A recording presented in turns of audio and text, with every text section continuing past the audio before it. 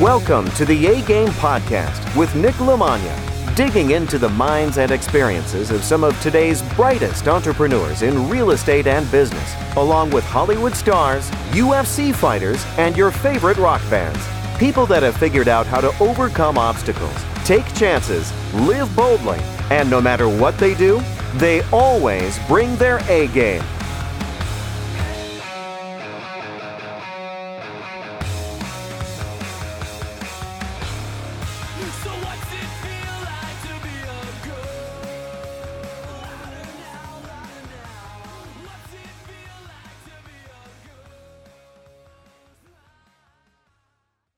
Today's episode is brought to you by Nationwide Business Capital Group. Nationwide Business Capital Group can fund all of your real estate deals as an investor, whether you're looking to do some fix and flips, rentals for buy and hold, you're looking to do some construction loans, some lines of credit, commercial, residential, you need some type of creative financing, you're doing something with some seller concessions or carrybacks, you're doing something that you have some credit issues, you're looking for buyer funding for your buyers for your deals. The most absolutely crafty lenders out there right now are Business Capital Group, and they are sponsoring this podcast.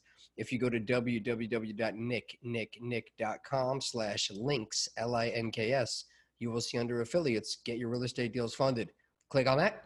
It will take you directly to Marianne herself. Marianne will be in contact with you, and if there's a way to get it done, she will absolutely find the way to get it done. Just give her the story, give her the situation, and while a lot of lenders are running away, Nationwide Business Capital Group is funding more deals than ever at very competitive rates and terms. They will take great care of you.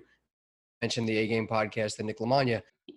All right, my guest today on the A-Game Podcast is my good friend and fellow investor, Brian Esty, one of the powerhouses in the cash flow investing in the St. Louis market. He is right now quarantined like the rest of us, so I thought it was a good time to catch up with my buddy, see what he's been doing, see how he's been handling the downtime, and get a little bit of his backstory because he has a very impressive portfolio, very impressive resume, and leads a very fun and interesting life. So always like to hear what he's up to. He's always got something fun and interesting cooking. Definitely likes to work hard and play hard. So I will let you, sir, do a little bit of a quick intro on yourself. And then I definitely like to hear about your journey of how you got into real estate. And then there's a bunch of different directions I intended to go, which I'm sure whatever your answer now is going to take me in 10 other ones. But all good, man. We'll have a good fun hour, and I'll let you do the honors. All right. Well, thank you for having me, first of all. You say I have a really fun life. This seems kind of normal to me, but I think to a lot of people it's fun. Right now has been the craziest 6 weeks of my life because I haven't done anything other than stay at my lake house. I think one of my favorite parts of this whole challenge has been that I was very concerned that I was going to be able to come down here and spend as much time as I wanted to and still run my business at home. And this whole thing has kind of forced me to run 100% remotely, and it's worked. So that makes me very happy. But I've been in the business for 20 years. That makes me feel kind of old, but 20 years. I've been around the business my entire life. My grandfather was a real estate investor. He was one of those people in my life that I idolized, and I always wanted to be exactly like him. And I just spoke to my grandmother this morning, and every time I talk to her, she says, if your grandpa was still alive, he would love to see all this. So this is the business that I've always wanted to be in, and it's not necessarily because of what it gets you. I didn't really understand when I decided I wanted to be in this business what it got you. I figured that out a lot later in life. I just wanted to be exactly like my grandpa. So took my first advice from him, and it's been a crazy 20-year ride. So here I am. That's pretty awesome. And I think it's pretty interesting because one of the things I'm finding now, again, making me feel old, but all my friends have kids now, or most of them do. So I'm starting to just catch up here and there and just send people texts and say, hey, what's going on? How's everything going? And a few of my friends that hit me back this week who are very, very intelligent. And one of them we were just talking about, Nicole, is another person, one of the smartest people I know.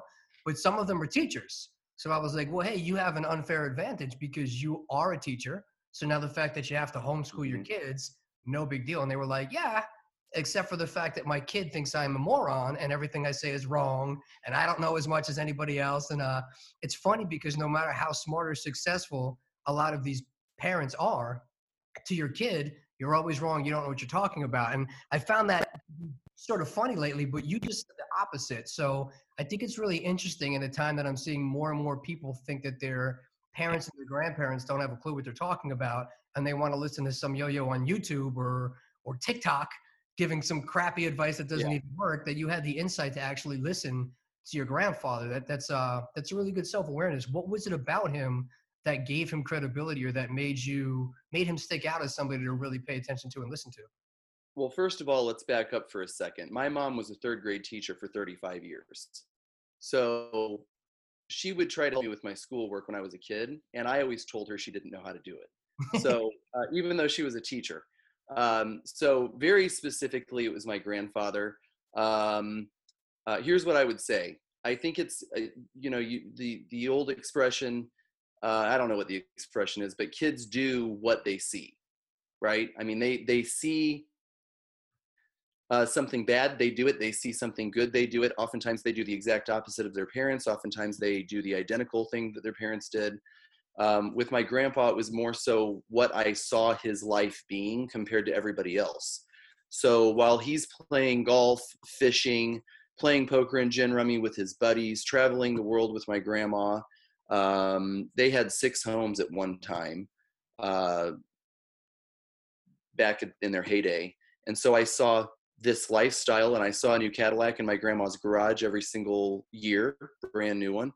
And I realized, okay, you're doing something completely different than everybody else is. So let me see, tell me what it is. And so I started asking him questions from a very, very young age, because it was very clear to me when I would go and play golf with him all summer long and my mom and dad were working, and everybody else his age was, my grandfather's age, was also working because he was in his 50s at the time, 50s and 60s. I'm like, okay, I'm going to be smart here, and I'm going to ask questions, because most people usually just talk about how their family did this or their family did that, but they never followed suit. You know what I mean? And to be very clear, every person in my family, when I told them I wanted to be like my grandpa, told me I was insane, because in their mind, he was a lucky guy. He was smart. He was lucky. He was in the right place at the right time, so on and so forth. So interesting. You know how people think. People think weird. Everybody thinks that there's something besides just putting the time in, putting the work in. It's always a scam. And I love it because, part of the reason you and I have worked a lot of events and things like that together, we've taught a lot of other investors about what we do. But we've had conversations when we're out to dinner, out having drinks, or just hanging out about the things that are going on. We've talked about working on properties and stuff together. So we know all the stuff that goes on in the background. And when you're teaching and you're telling people about your wins, they're just seeing this highlight and going, oh, well, yeah, but for them, but not for me. I mean, but that there's a lot of stuff that goes on in the background, and everything that you have today, being able to live that lifestyle, is because you busted your ass and you put that work in. And people just, for some reason, don't want to hear that because, I don't know, whatever it is. And my theory on it is, if you are talking to somebody and they go, well, Brian, how do I have what you have? I want this big portfolio. I want all this cash flow. And you start to go into all the work you have to do for it. And they go, okay, so if I actually put that time and work and I can have that, now they actually have to face the fact that they have the same opportunities that you do, but they don't really want to put the work in. So they go, well, no, it can't possibly be that. It's something else. It's a scam. It's a whatever, you know what I mean? So that part to me is really crazy, but I know what it takes to get to that. And I think a lot of people just don't want to put the work in. It's got to be some magical pill. But what you said that I think is super interesting, because we've had a bunch of conversations about this.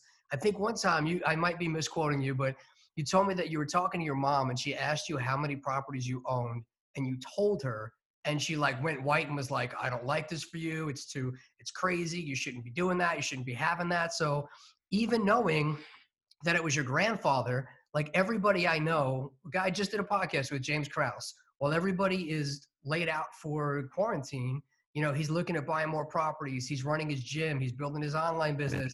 he's taking fights with the UFC, and then people are going to look at him in 3 or 4 years, and when he goes, I don't have to fight if I don't want to.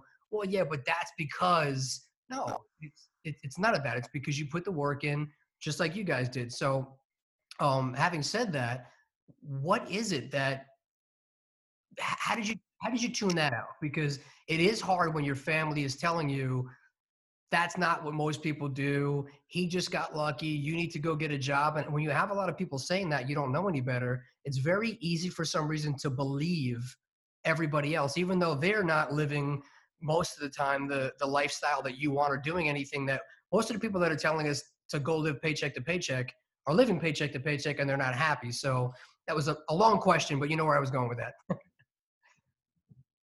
Well, first of all, when my mom told me worried about how many properties I had, um, by the time we had gotten to that conversation, I had gotten way past ignoring advice from certain people in my life. And here's the thing: just in case for some reason my mom and dad watch this, I just want you to know they were amazing parents, and my mom and dad worked very, very hard. My mom was a school teacher for 35 years, and then she had a second career working for a bank for another 50 past that. So they've done well. I think that when something is different to a person, or when something doesn't make sense to them, I think that people look at, with real estate specifically, I think one of the biggest problems that you have is that anybody can buy a house.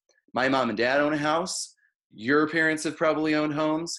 Most people own houses in the United States of America. And when they start adding up all of their expenses for that one house, they know that that's what they've been working to pay off or pay for most of their entire working career life. And so you say, hey, I got 100 properties, I got 100 cash flowing doors, I got 150 doors, whatever it is. And people like my mom start adding up, okay, mortgage 1, mortgage 2, mortgage 3, the electric bill, the gas bill, the plumbing, the lawn maintenance, the sewer, water, trash. I mean, you start adding all that up and you're like, oh my God, that's an astronomical amount of money. How is that even possible? You just kind of have to write that off as them just not understanding how your business works. I think there are a lot of people that give unsolicited financial advice, and getting past that and through that is probably one of the biggest challenges of owning a business, because a lot of times the people who love you the most will tell you not to do something, when in all reality, they're just telling you because they don't want something bad to happen to you. So it's in their best interest to tell you not to do it. You know what I mean? So I really think that that pushing through that part is very, very difficult. Now, for me, I was always kind of an independent person, so that probably, and I also trusted what my grandpa did and what he told me, the advice that he gave me as a mentor when we first got started. So I wasn't fearful, because to me, even though it was the unknown for me, it was the very known for him, if that makes sense.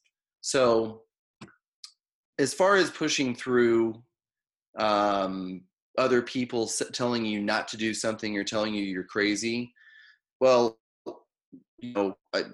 I'm sure that there are probably people who've heard this before, but the truth of it is, if you want to be successful, you're going to have to do a lot of things that other people think you're crazy for. Period.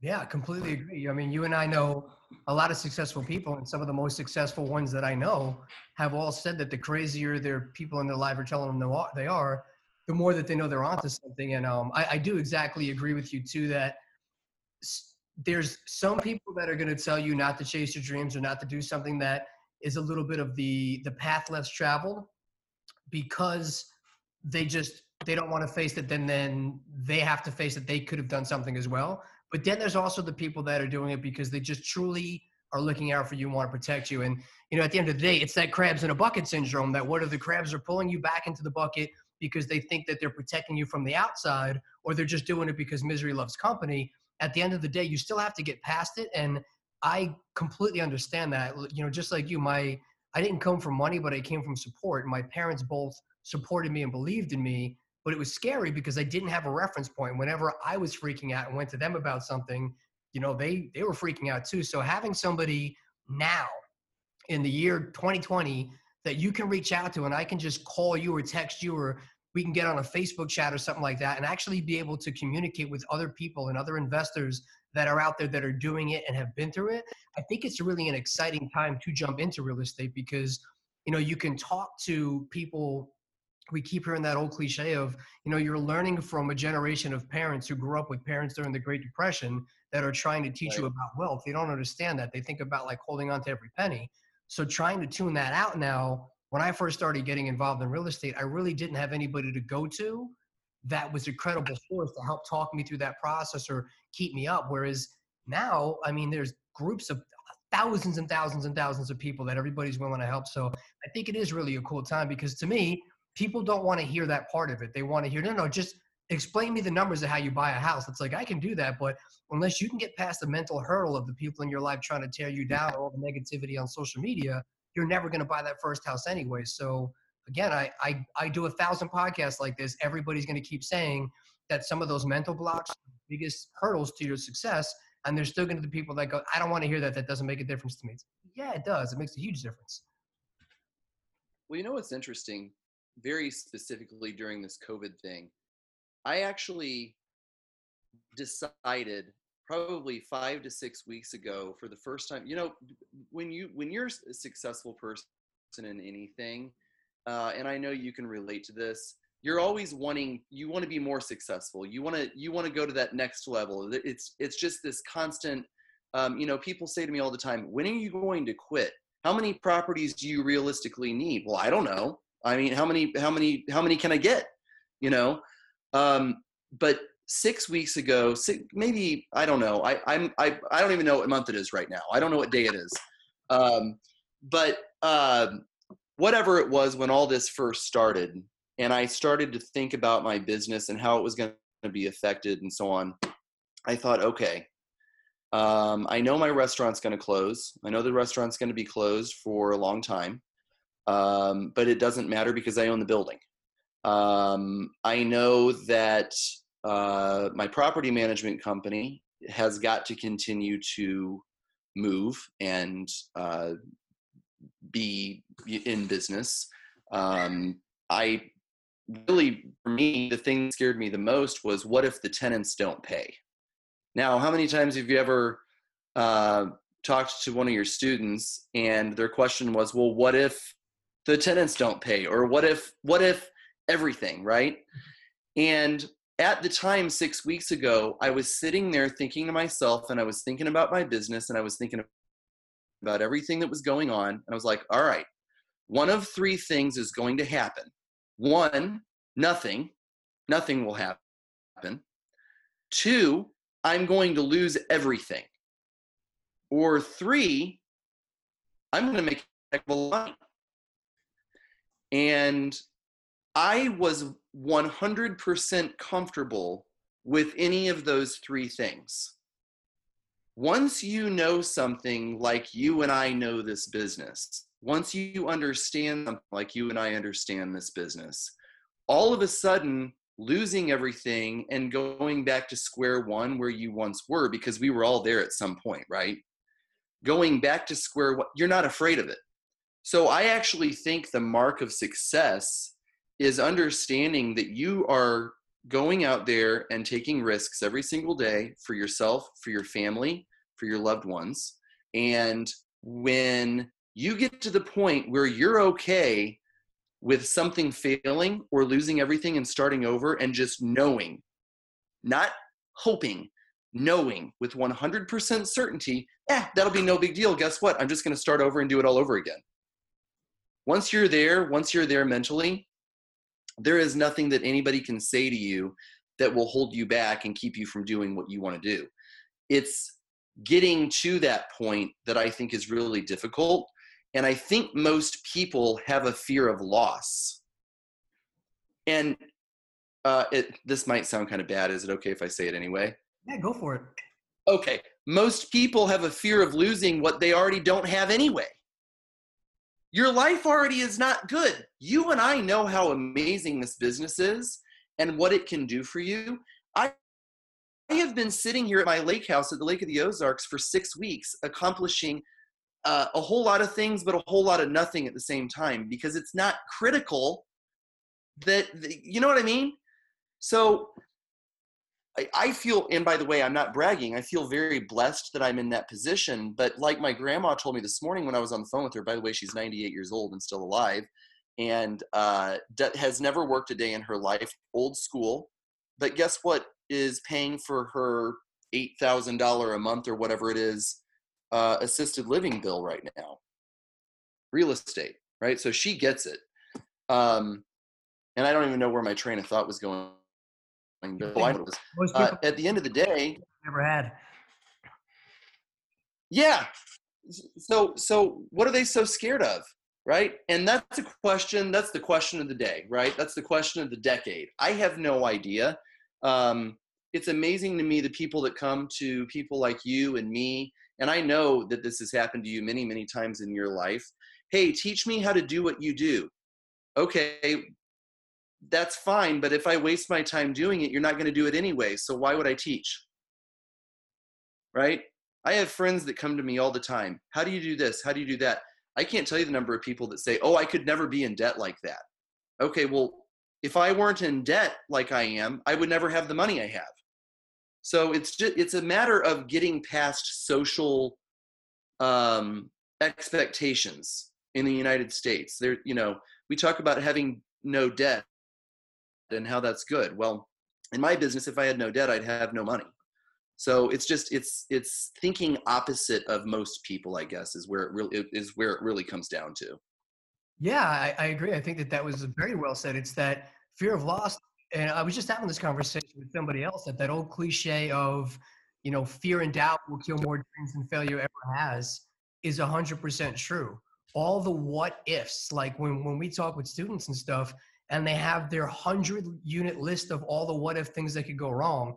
It's like, you don't have one thing on there of if this goes well, like, but what if they don't move out and I get 12 people paying rent and then I don't have to work anymore and I can pay, it's all these doomsday scenarios because that's just the closest thing to go to. It's kind of a nutty thing. And anybody who's done anything great, I believe that there's definitely been people that support them, but more times than not, your biggest rock stars, your biggest movie stars, your biggest gurus out there, there's always been people that told them that they were crazy. But if those people didn't go out and do something different, we wouldn't have amazing TV shows and songs and businesses and, social media. And, that's really what makes the world go, man. I think that's an amazing thing. Touching on some of that. So you have a big portfolio now. And one of the things you said when we first started was you've had to do everything remotely from there and it's all worked out well. So it's been an interesting time to watch for me because I've always done real estate remotely. It's the only way I've always known how to do that. And people used to tell me I was nuts. You still see it sometimes when we go and we teach classes. I don't understand. How do you do it if you can't go there and see it? But that's not how I want to spend my day. You can put people in there for it. But I think more people are learning now that you really don't have to be there to do that. And it's going to be interesting to see what never goes back. I think Right. the landscape of real estate and just business in general has changed. And I think that a lot of this resistance and these problems are going to cause almost a renaissance of really cool things that come out of it. But you didn't get there overnight. So I'd love to hear a little bit of your journey about how you decided to buy your first property, what it was, because usually the first one's the hardest. And then a little bit of the strategy that went into that, how you built up after talking with you a while, all those doors and just the whole strategy of getting them and then refinancing them. And you guys have a whole operation in St. Louis that you're one of the top players out there. So but it starts somewhere. So there's a couple of pieces I'd like to hear your opinion on from somebody starting from they're just getting into real estate. They want to buy their first door, talk to that person. And then we'll go to somebody who's going, I have a few properties. I still have a 9-to-5, or maybe it's not really as big as I want to get it. How do I now take it from a hobby to a business and really make something big with it? So when I started this when I was in my real early 20s, and Like 5 years ago? yeah, right, yeah, no, 20 years ago, and my grandpa said that if you want to retire comfortably, the only way to do it, in his opinion, was to own rental property.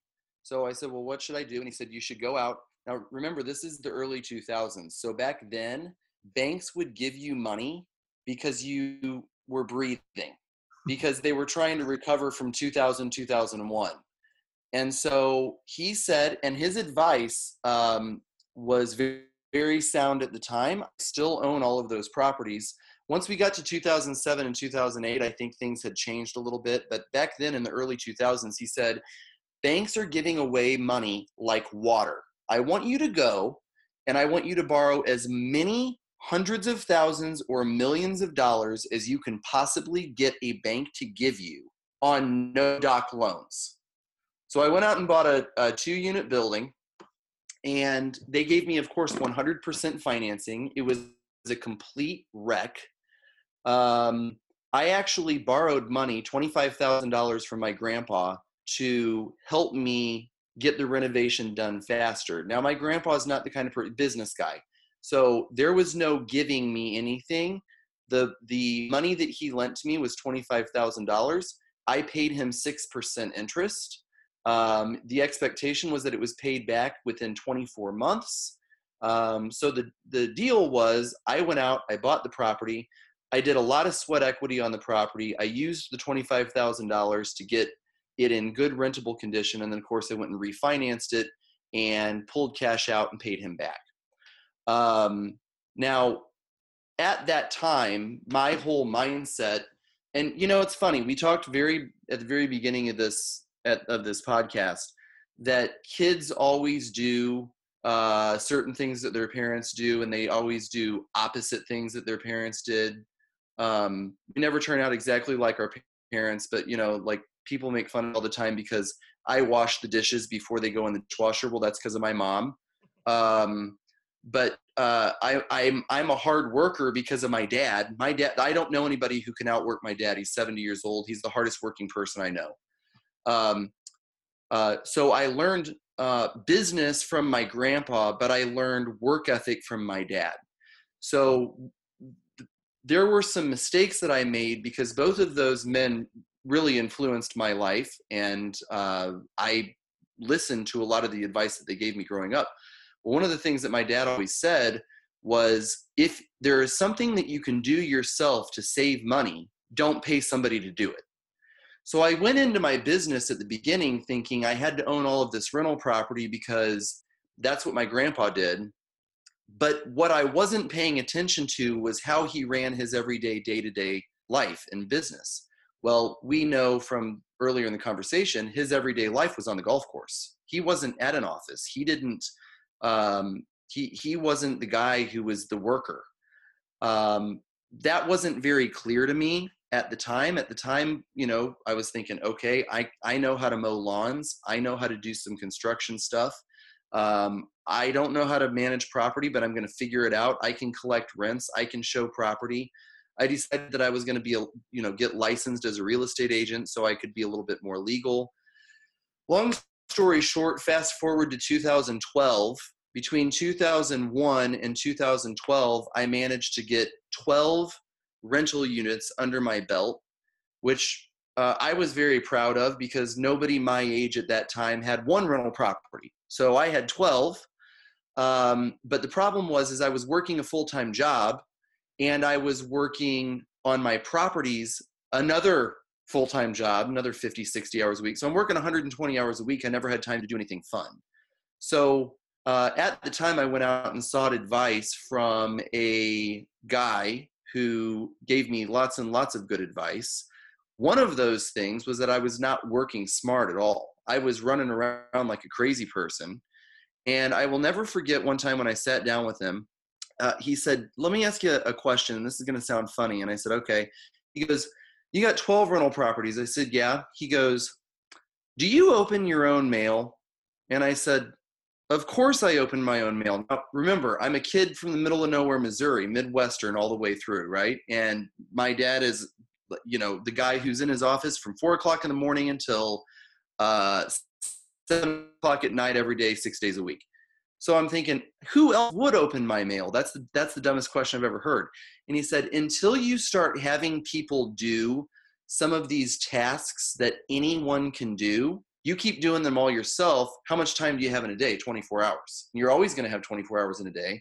So until you start passing along these tasks, you're never going to be as successful as you want to be. You can want to be successful, but there are certain steps that you've got to take, and that is one of them. Of course, as you've probably said in your business career, as I've said many times, I can't afford to pay somebody to open my mail. What did he say? You can't afford not to. Exactly. And so I took this huge leap, and the huge leap was I went out and hired a gal named Laura who still works for me. Best thing I've ever done in my life, because the second we hired her and the second we hired a property manager, because I had a property management company that I had created for myself just for tax purposes. But once we actually made it a real property management company, and I had all the right components in place and all the right people in place, all of a sudden the sky's the limit. So there's that's a long answer, but there's your first answer. Made lots of mistakes along the way. But again, once I had gotten to that 12 unit portfolio, my grandfather had already died by then. So I knew I wanted to go big, right? But, okay, who do I go and talk to? Well, it can't be him. I don't know anybody else in my life who's as successful in real estate as he was, so I've got to go find that person. So, I think that's a really critical point. You're going to have a lot of people in business who will tell you that they did everything that they did themselves. They're self-taught. If you really sit down and talk to anybody who's crazy successful and you really start breaking it down, you're like, wait a minute, hold on. Actually, they're not self-taught. And I'm a firm believer in that. So, excuse me. Anyway, so there's that. As far as that's Matt. Say hey. What, Matt? He's busy. Second question. I was going to go into the second. So since 2011, 2012, what we've been doing more than anything is using, to buy the portfolio specifically, we use 100% financing using private money lenders. I don't use hard money lenders. I use private money. We use their money to buy the properties. We use their money to fix the properties. We use their money to hold the properties until we get them in good rentable condition. We get them cash flowing. And then I go back to commercial lenders, and I've got 3 that I work with in St. Louis, and we have them refinance the deal. And at refi, obviously, the property is now worth more money than it was because we've, value add. And they cash us out. They put us in a 15. I like to go to a 15-year mortgage because I like my properties to be paid off sooner than later, obviously.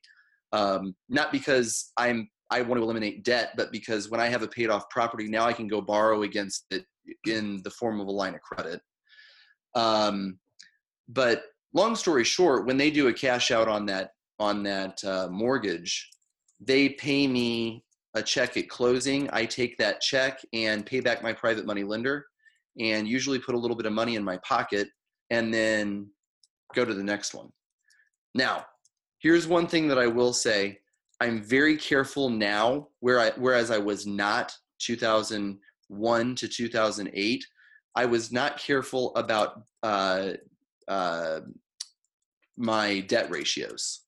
So I like to be loan to value. I like to be around 50 or 60%. I will go all the way up to 80% if it's a really, really great cash flowing property. But I like to be, I'd say my entire portfolio is probably 40 to 50% loan to value at this point.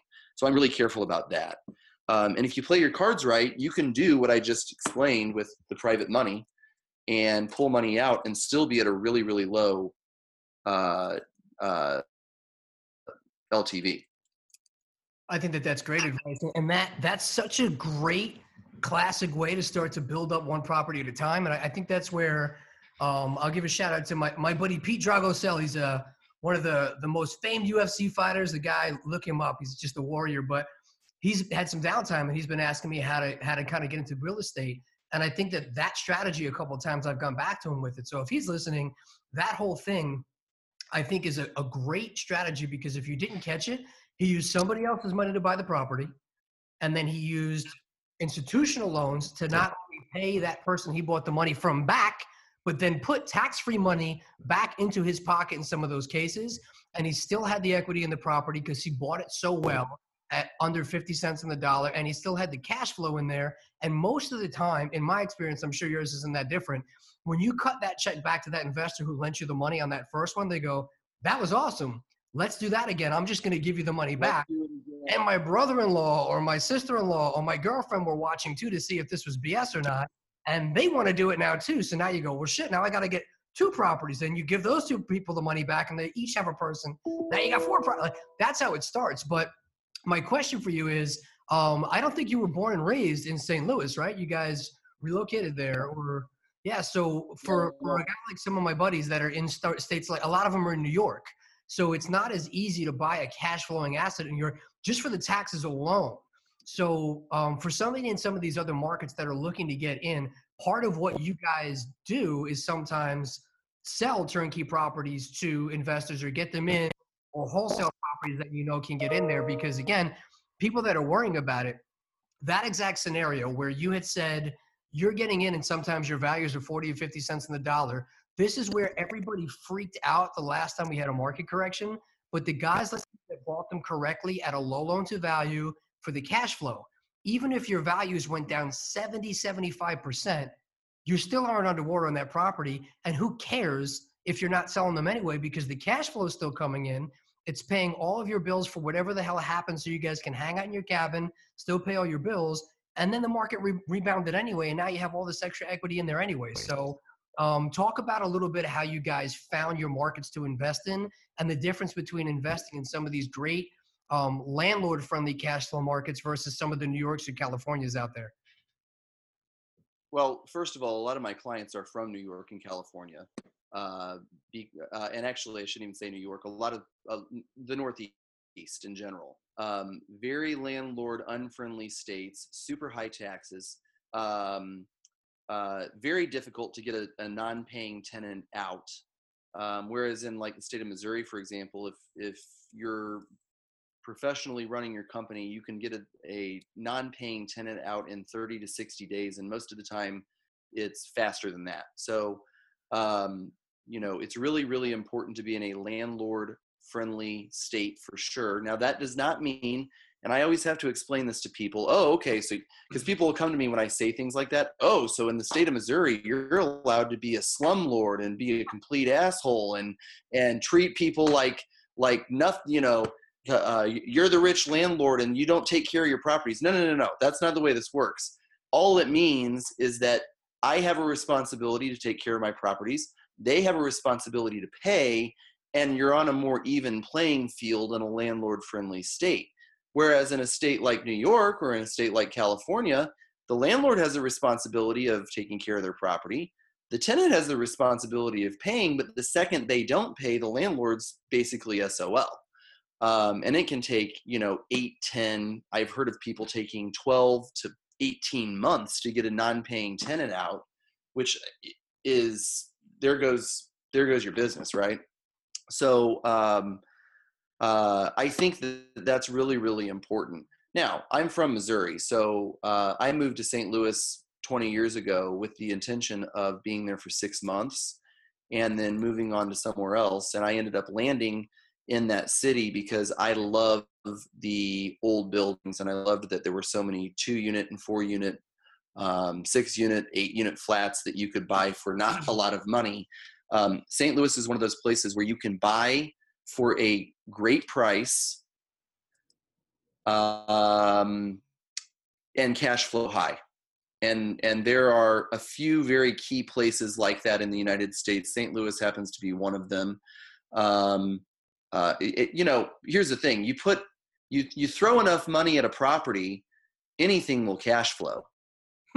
I was looking at another business, which I won't get into right now, but I was looking at another business the other day, and the bank came back to me and said, we don't like the deal. It has nothing to do with you. We don't like the deal. And I said, well, why not? And they said, well, we don't think it's going to cash flow enough, or we actually don't trust that it's going to cash flow enough.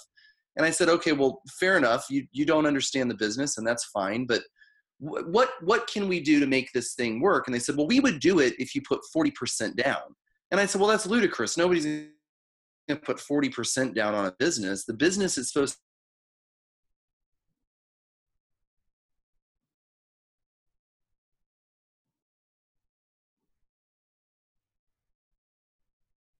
high. Well, that's true. The rents are astronomical in California. So are the taxes. And so is the cost for property. I lost you when you said they wanted you to put 40% down on the business. Oh, you lost me. Sorry. Am I back? You're back. Okay. I said, nobody's going to put 40% down on any business, because the point to business now, and by the way, I consider a single rental property to be a type of business. It's a small business. I mean, you need more than one if you're going to be successful, but it's a piece of a small business. The whole point to business is for the business to pay for it.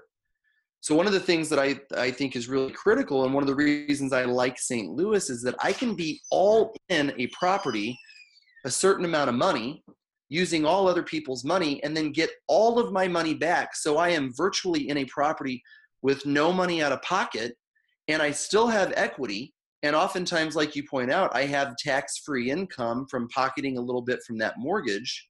And here is the beautiful thing, in my opinion, about real estate.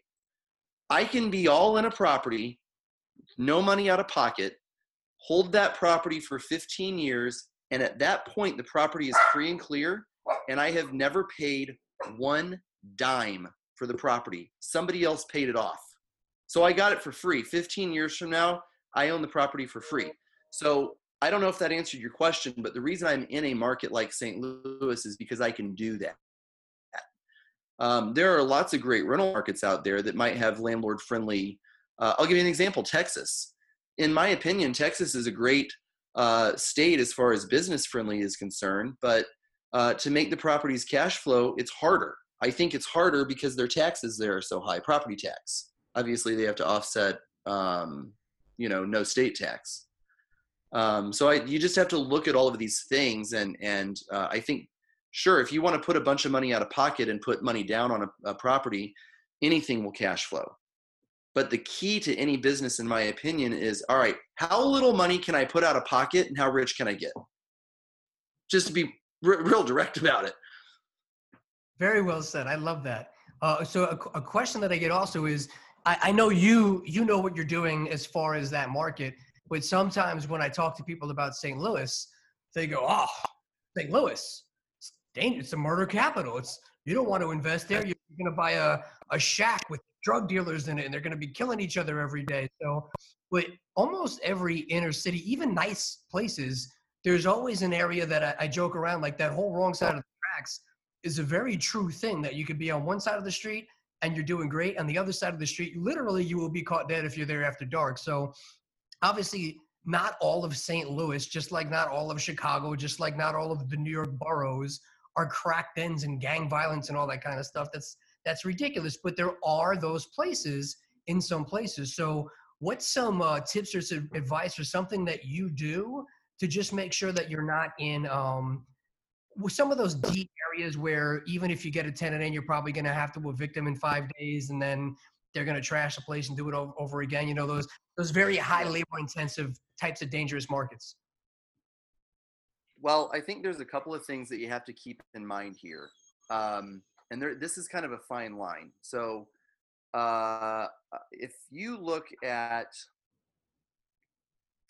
I'm just going to guess 80% of my rental portfolio, I wouldn't live in the location of 80% of my rental portfolio because I don't want to.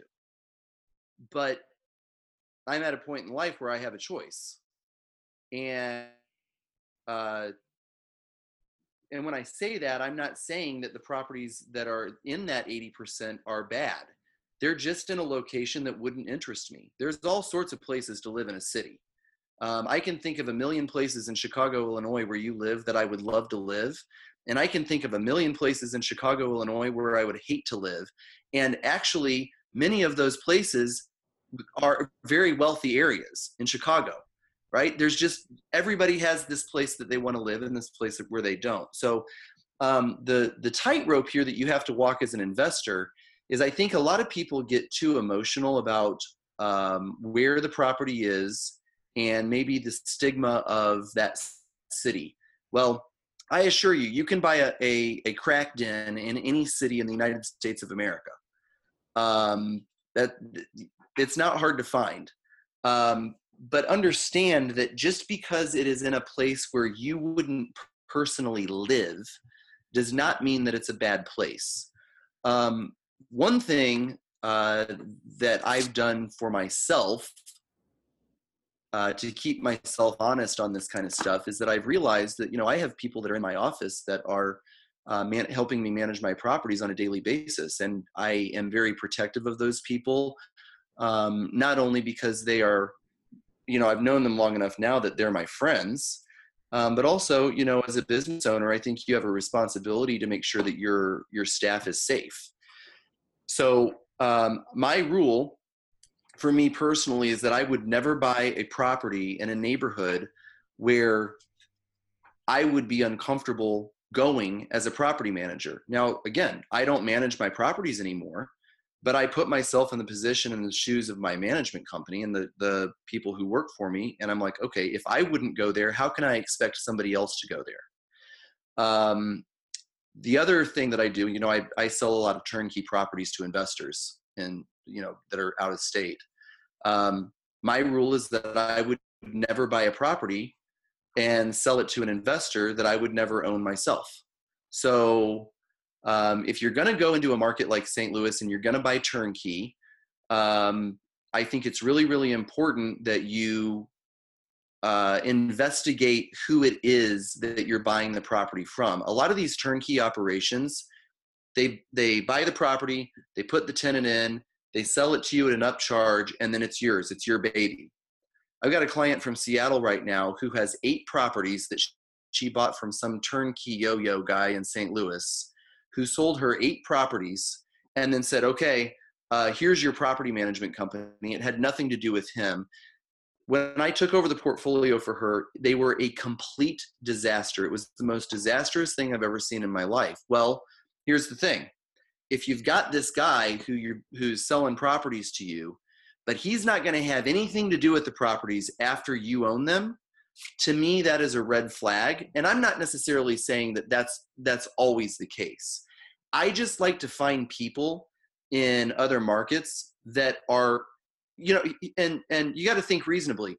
Nick, if I say to you, Nick, I'm going to sell you 15 properties, and whenever you buy them, my property management company is going to continue to manage them, and we've been managing them for the last 5 years. Well, now you know that you're probably working with somebody who's pretty reputable because they're willing to continue to work for you even after you've bought them. If they say, I'm going to sell you this portfolio and then I'm out, I think, there's a concern there. The other thing too, this is 2020. Google Maps does wonderful things.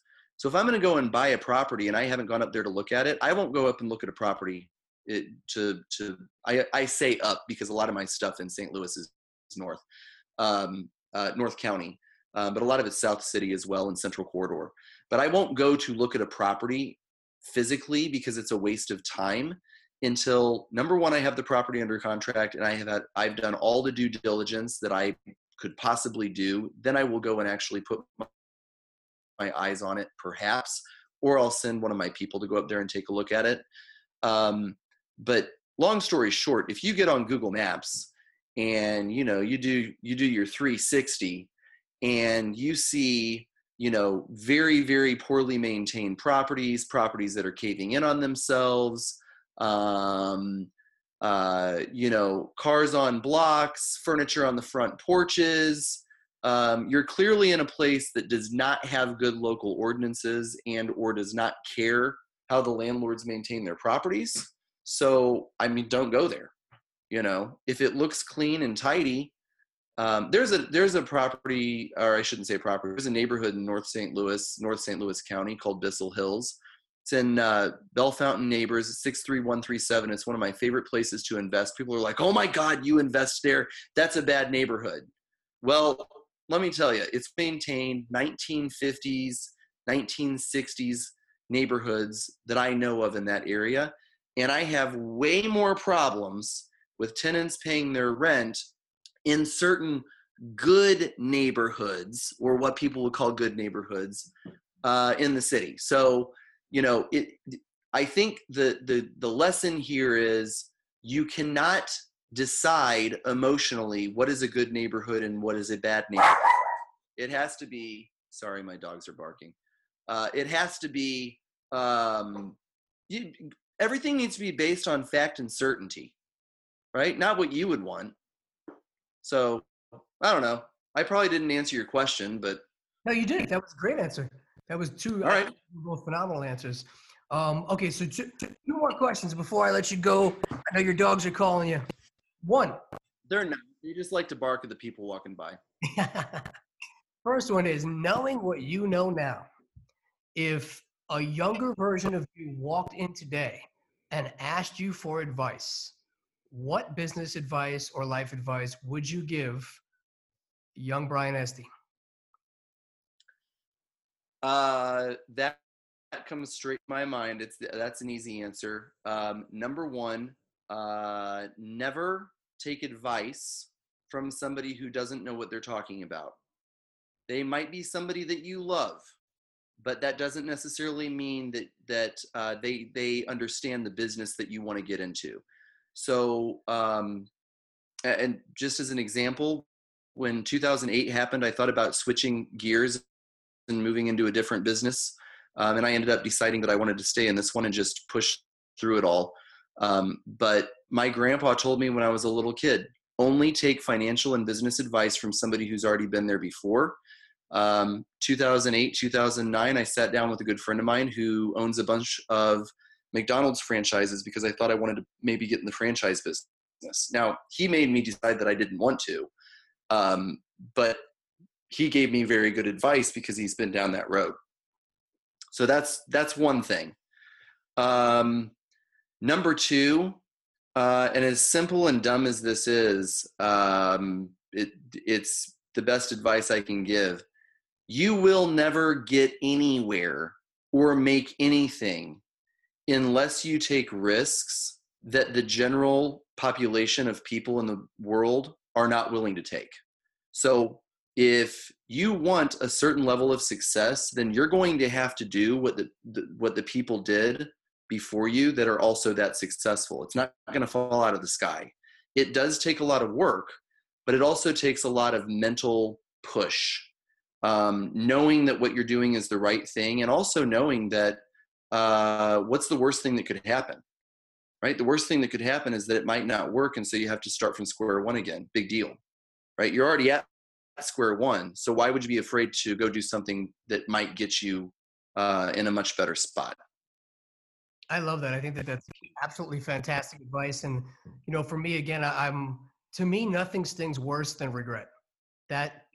And I could deal with failure. I can deal with trying, but the pain of just looking back and thinking I could have, would have, I should have, that's just not a person I ever want to be. I'd rather look back and say I took every shot I ever wanted to, and I got my ass kicked every single time, than just sit there and be like, oh, I could have done, because there's so many people out there. I could have bought real estate. I could have fought in a cage. I could have been a jiu-jitsu, but you didn't, because you were too scared about, or didn't want to put the work in for, or whatever it is. So I think that that's awesome. Now, my last question for you, which you might just say, hey, I want to second that advice. They're kind of the same question, but if you were going to give just one piece of advice, let's say I was writing a book and this was going to be your chapter, and somebody said, I want to read Brian Estey's chapter on what advice he would give me to be successful in life and in business. What would your advice be? And again, you might have just given it. it's probably an add-on to what I just said. And you actually, what you said a minute ago prompted this thought in my mind.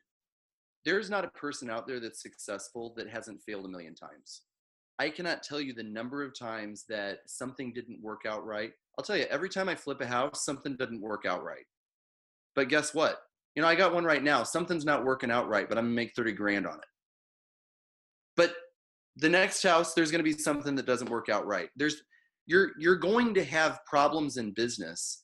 And I believe that, and I don't think that's a bad thing. I think that the successes that you have in business come from fixing your own problems. Everybody works somehow or another to make money in this country. And if you work for yourself, you're fixing your own problems, and fixing those problems will make you a lot of money. If you work for somebody else, you're fixing their problems, and fixing their problems will make them a lot of money. So which road do you want to go down? I think that